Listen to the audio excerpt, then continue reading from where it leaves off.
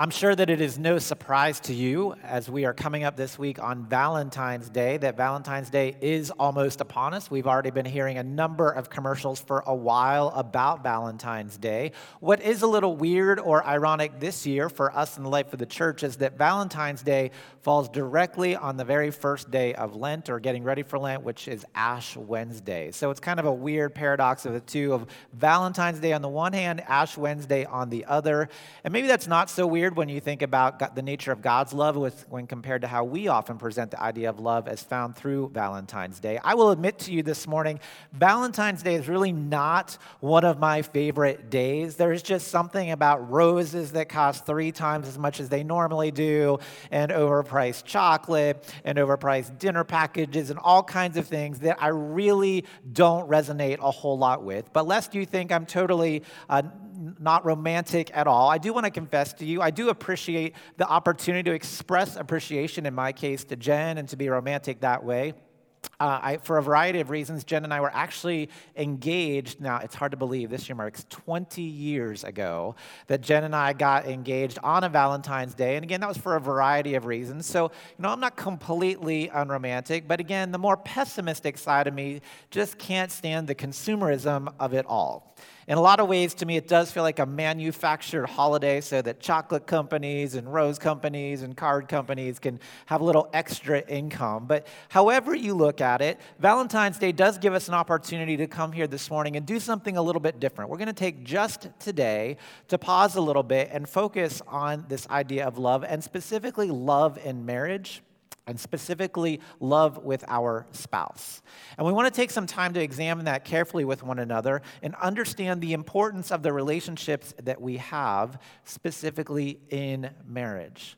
And again, we're going to take some time just to do that today, because starting next week, we're going to start a new journey as we move into Lent and all that comes with that as we get ready for Easter. But today, what does it mean and look like to have a healthy marriage? Because marriage is something that affects all of us. I want to be really clear on this here this morning. Before you tune out and think, well, I'm not married, so this doesn't apply to me, I want to say very clearly that healthy marriages affect everyone, married and unmarried alike. Again, healthy marriages affect everyone, married and unmarried alike. If you are married, marriage affects you, right? I mean, that's a pretty obvious one. But if you are not married, your life is affected as well by marriage. If you are not married and you're particularly young, there's a good chance you will be married someday. So I hope that you'll listen this morning to what we're talking about and that you can apply that when the time comes. If you are single and you plan on never getting married, you are here, and odds are that for a number of you, your parents were married. And so in that way, you are a product of marriage. So marriage has already affected you. If you are here this morning and your parents were not married, or they didn't have a healthy marriage, or maybe that they were divorced, then you know firsthand the pain that comes from not having a healthy marriage and what that begins to look like. If you are here and you are a widow or a widower, you know the loss that comes from one that you loved, hopefully, in a healthy marriage. If you are not married, but you have friends or brothers and sisters or nieces and nephews who are married, their marriage is going to impact your life. If you are not married and the person sitting behind you or in front of you is married, ultimately, that has a way of impacting our life. And above all of this, with all the things that I've said, even if we are not married, everything that we're going to talk about here this morning applies not just to our human relationship with our spouse, but it also applies in our walk with God and our relationship with Christ. So every question we ask about another person can also be applied to Christ. As if all of that is still not enough, there is abundant evidence out there that indicates that our culture is most healthy when it's built upon healthy families and healthy marriage units. There is indisputable evidence that the stronger our families and marriages are, the healthier our society becomes. So all of that to say, marriage, especially healthy marriage, affects all of us one way or another, directly or indirectly. So keeping all of that in mind here this morning, I want to ask us to jump into what is shared with us in the book of Ephesians chapter chapter 5, verses 21 to 33. So if you have your Bibles with you, I want to invite you to open them up with me. If you want to look them up on your phone, your smartphone, please do that as well. Ephesians 5, 21 to 33 is the longest text and the most famous text in all of the Bible on the subject of marriage. And interestingly, it's written by Paul. Paul was not married, but he thought and realized, and God led him, that marriage was important enough that he knew he needed to spend some significant time in Scripture on it and share it with us so that we could have an idea of what constitutes a healthy marriage. So if you look with me in Ephesians chapter 5, verse 32, I want to ask you to look at that verse first. Even though Paul is talking here about the human relationship of marriage, he's also very, very clear that this is a metaphor for us to look at when it comes to our walk with God. He even says, Ephesians 5:32, "This is a profound mystery, but I am talking about Christ and the church." So human relationship, human marriage, yes, but even more so, it's about this relationship between us and Christ, because we are the church. There is so much to explore in this passage, and I wish we had time to look at all of it. We don't here this morning. What we are going to do, though, is be super practical. Now, there are a lot of times, I will admit to you, you can walk away and say, Matt talked a long time today. There was nothing practical at all to take with us. Today, that is absolutely not the case. If nothing else, you're going to have some direct, handy things to be able to take with you, and I hope learn from and use again in our walk, our relationship, our marriage to someone else, and specifically our walk to Christ. This is about as practical as we can get when it comes to sermons.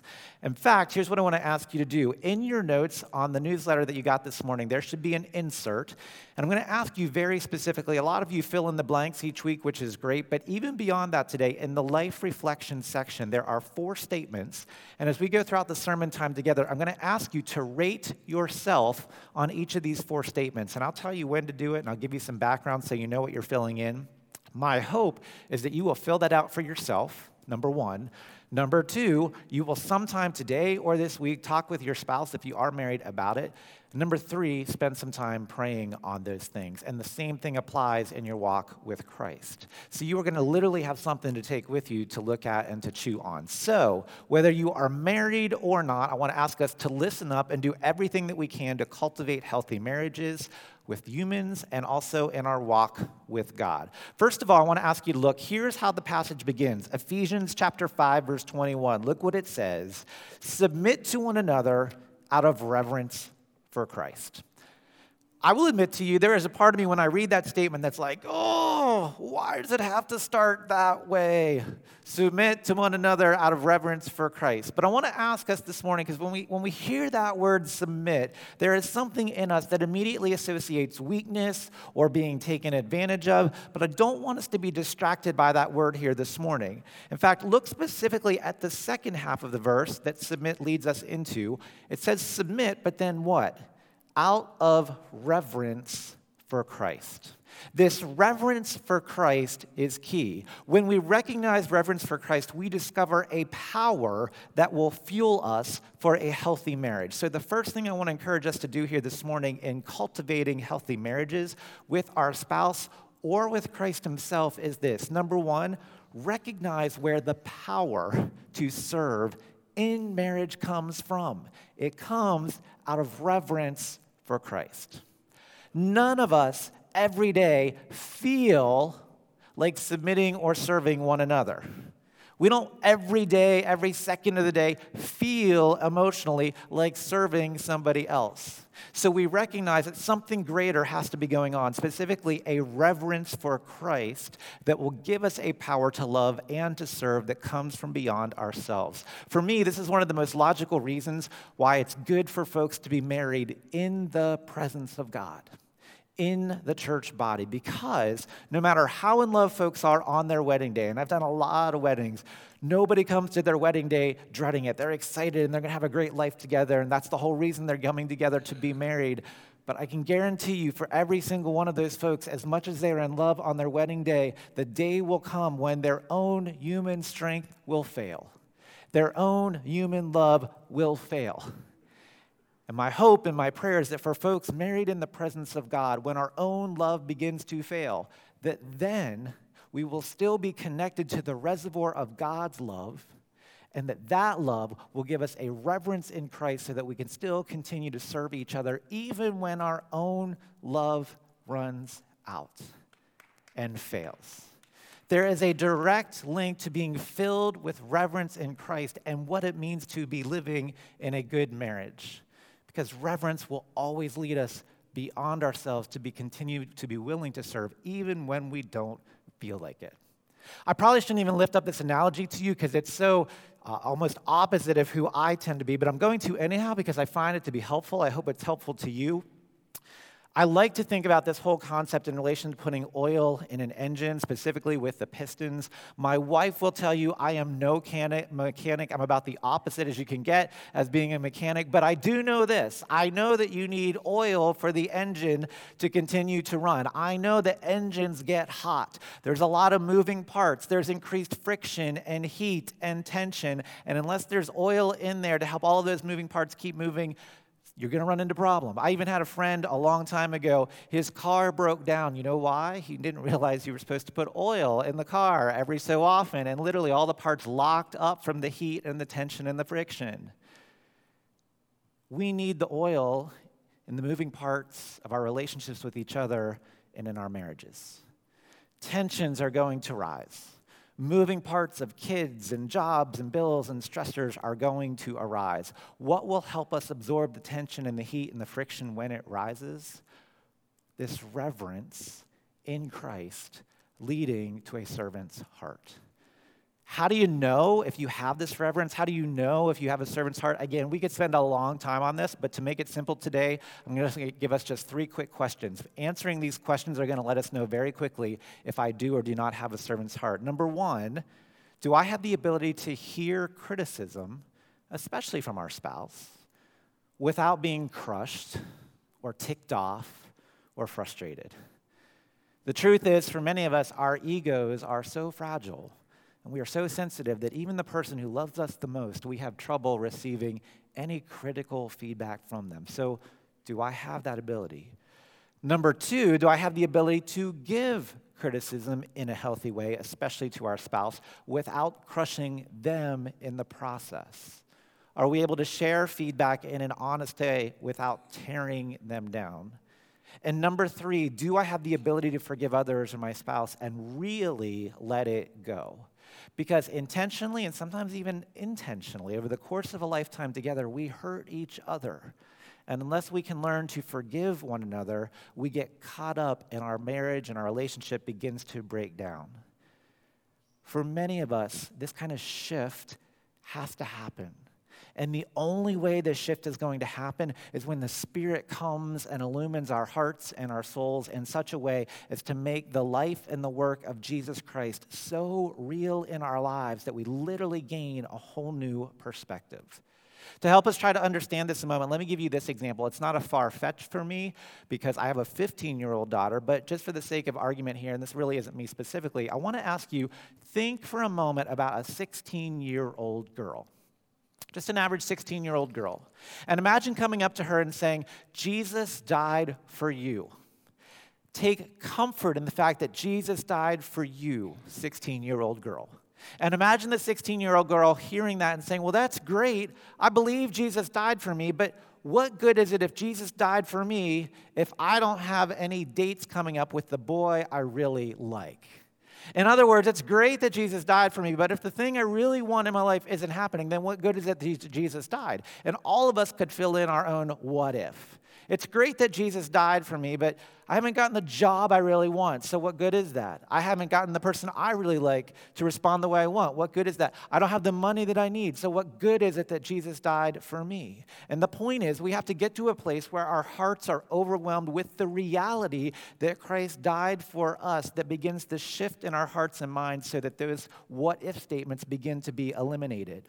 Being Spirit-filled means being in touch with the reality of Christ alive in us, which means, if we go back to the 16-year-old girl for a second, if you say to her, why do you care what a silly, goofy, hormonal 16-year-old boy thinks of you when you are loved by the King of the universe forever, for all of eternity?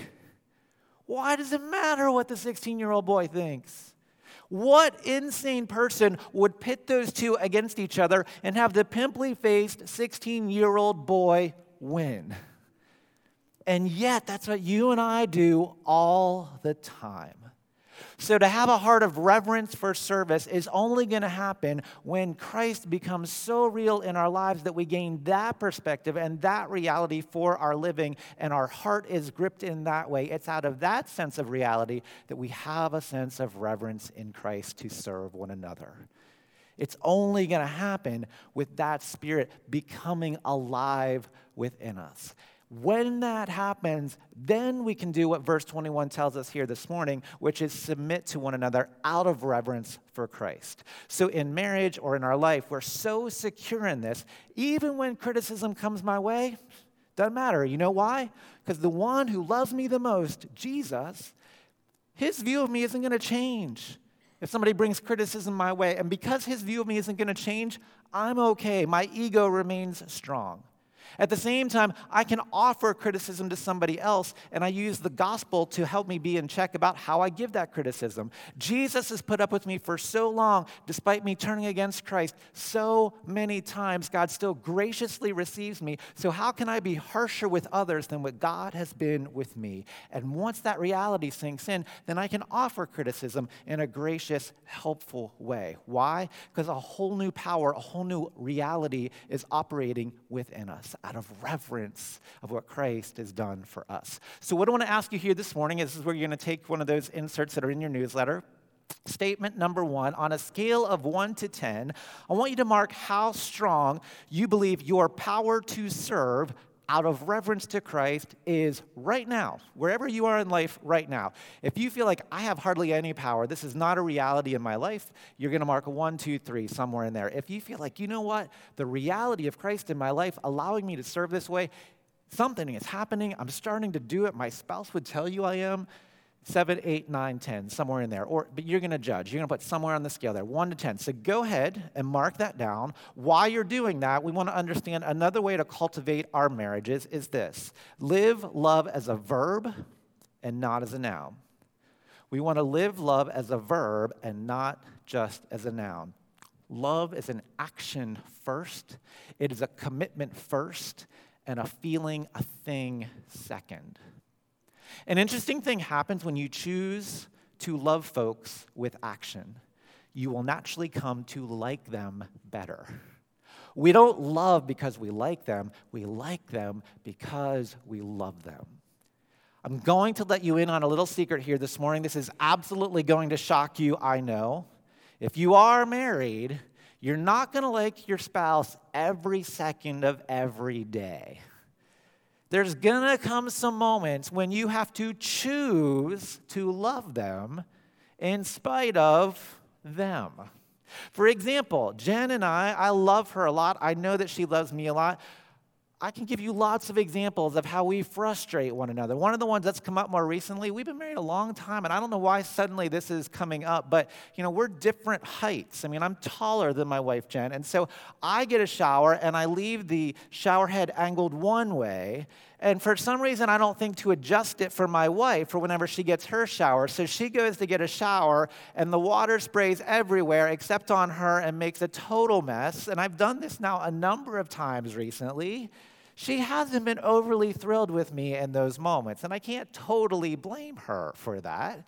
At the same time, I've said, Jen is one of the most gifted people with me at being present and in the moment, but sometimes she's so in the moment that she absorbs everything around her, so we will be having a good conversation, and I feel like I'm pouring my heart out to her about something, and I suddenly realize there's just a blank look on her face, and I'm like, honey, where are you right now? And she's like, oh, I'm overhearing the conversation next door that the kids are having, or if we're sitting somewhere in a restaurant, she hears the conversation at the next table. And I'm like, I'm right here. Well, you focus, kind of thing. And I'm like, I get frustrated. We don't always like our spouses all the time, but we do love each other all the time. It doesn't matter if we like each other so much. It matters if we love each other so much. So here's a secret in our walk with each other and in our walk with Christ. The more we decide to invest in the other, the more you will love the other. and the more lovely they become to us. Why? Because the Bible says that where your treasure is, there your heart is also. Matthew 6:21.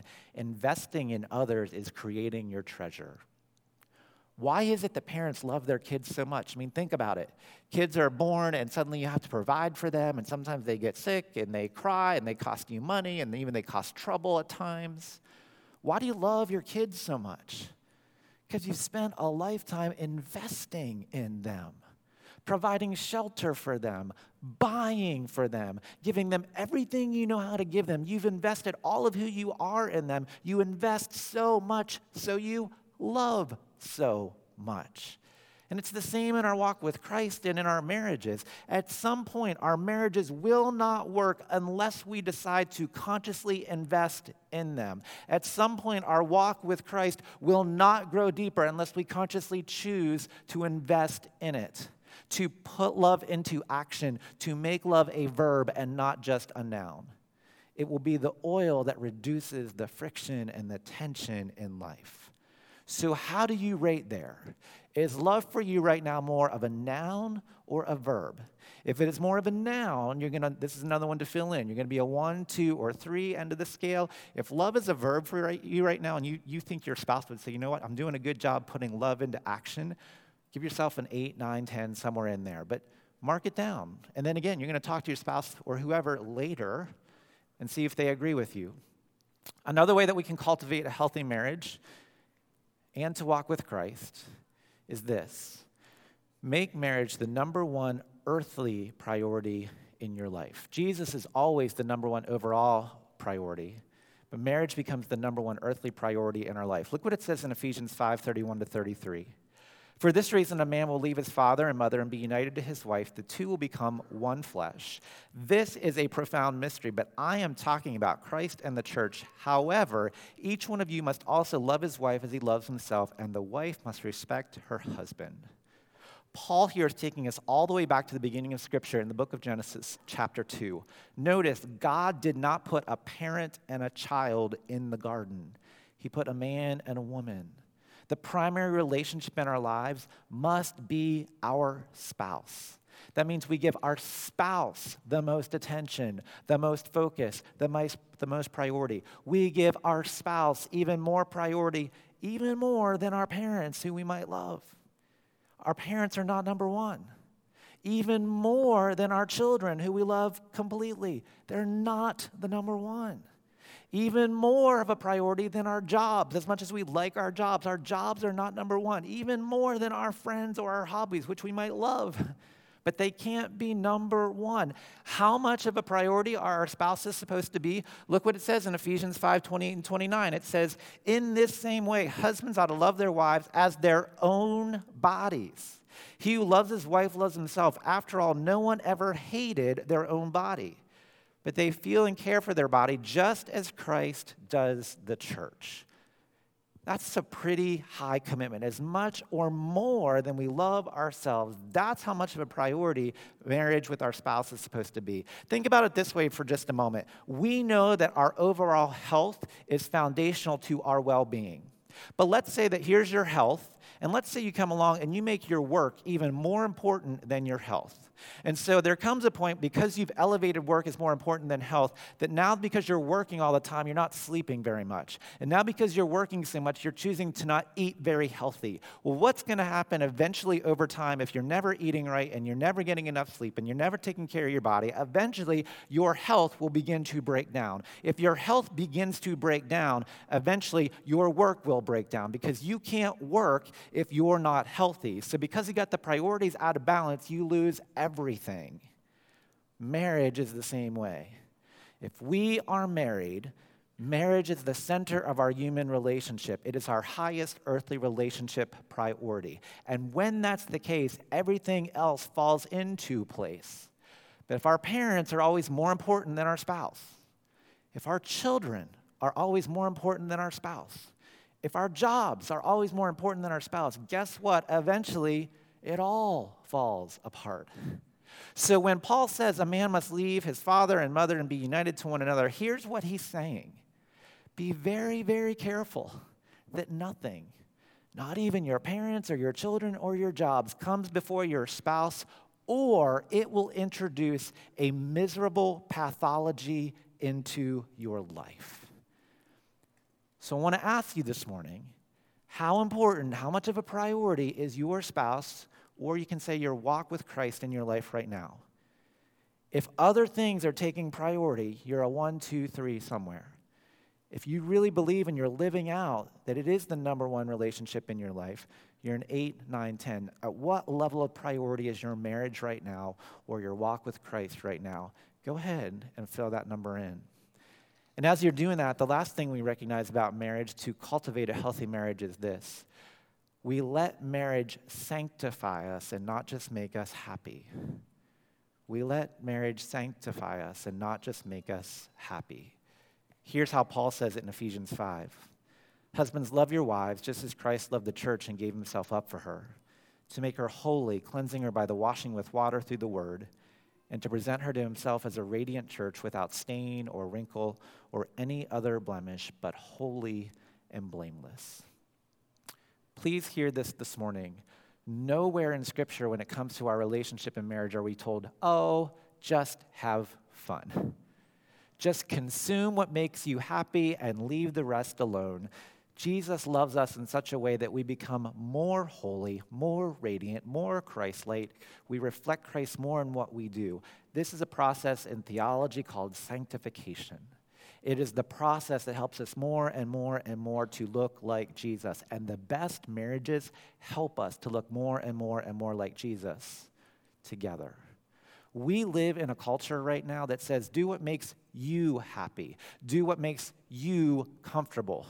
That's all that matters. So if your marriage is working for you, stay in it. But if it's not working for you, discard it, get rid of it, leave it behind, because you've consumed everything that makes you happy within it. I try not to do this too often, but I will confess this to you here this morning. Every now and then, I really love a good fast food meal. I'll just put that out there to you. I love the greasy fries. I love the soda. I love the burger. I don't do it too often, and as I've told you many times, this is a major reason I run, so that occasionally I can do that. I love just a good fast food meal sometimes.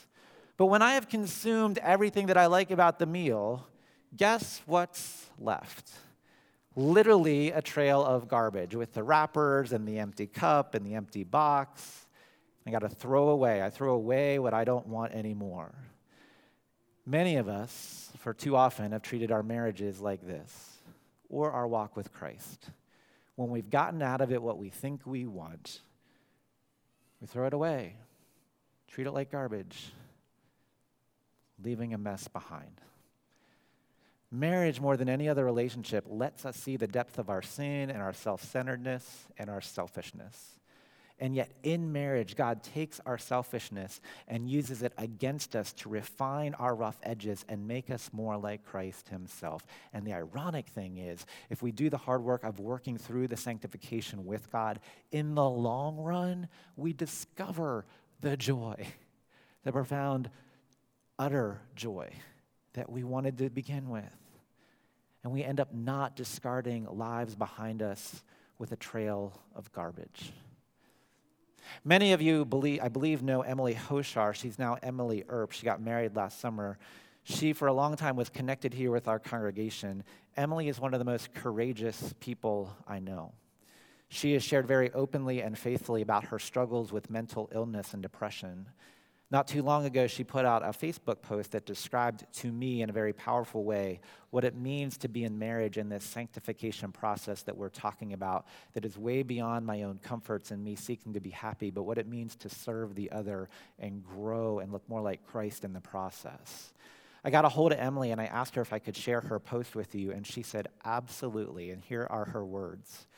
She said, when we, her husband Steve and her, said our vows, we obviously meant every word that we said aloud. But your eyes are open to a whole new version of reality when the words are put to the test and must become action. In sickness and in health normally brings to mind things like cancer and old age. But Steve is faced with the reality that in sickness for us means learning about mental illness, sitting in the reality of having a wife in suicidal crisis, of leaving his new wife at a psych ward every night for a week, of watching his spouse in pain and having no way to relieve it. It is a reality not many can prepare you for, but that he has been thrown into full force, especially this week. The day he proposed and on our wedding day, Steve washed my feet in the literal sense. This week, he washed them in the figurative sense and embodies that act symbolized. Our months together have held a lot of hardship, but I am forever grateful and in awe of the gift of marriage and thankful for the reminder of the selfless, devoted man I have the privilege of spending my life with. This comes through sanctification, not a pursuit of happiness. So I ask you this morning, last one, on a scale of 1 to 10, are you seeking just to be happy in marriage? That would be a 1, 2, 3. Or are you seeking to be sanctified in marriage? 8, 9, 10, or somewhere on the scale. If it's just about us and our pursuit of happiness, low on the scale, otherwise higher. As we wrap up our time this morning, I want to say this to you. I don't know what state you come in this morning in your own walk with Christ and in your own marriage. I'm guessing that some here this morning feel like they have a super secure marriage, a super great relationship, a vital, healthy relationship. Awesome. May that continue. But I also have a feeling that there are some here or some who are watching or some who are part of other services that they got married and they were so in love and infatuated, but that feels like a long time ago. And now years later, multiple kids later, multiple jobs later, multiple bills later, with all the moving parts and all the tension, you wonder what happened. Can I say to us this day, it is never, ever too late. It is never beyond God's redemptive touch for health and wholeness to begin anew and afresh. And so I hope and I pray this day that out of this reservoir of God's love and the reverence for Christ, as we learn to again make love a verb and not just a noun, as we make Christ and our marriages the number one priorities they need to be, as we pursue sanctification over just happiness, that God will step in and once again bring wholeness and healing and joy. And I believe that as we ask God to do so, God will. So as we gather this day, it is my wish to you, not only this week, to have a happy Valentine's Day, but in the love of Christ, every day can be a new Valentine's Day, defined in the love of Christ rather than ourselves. Amen.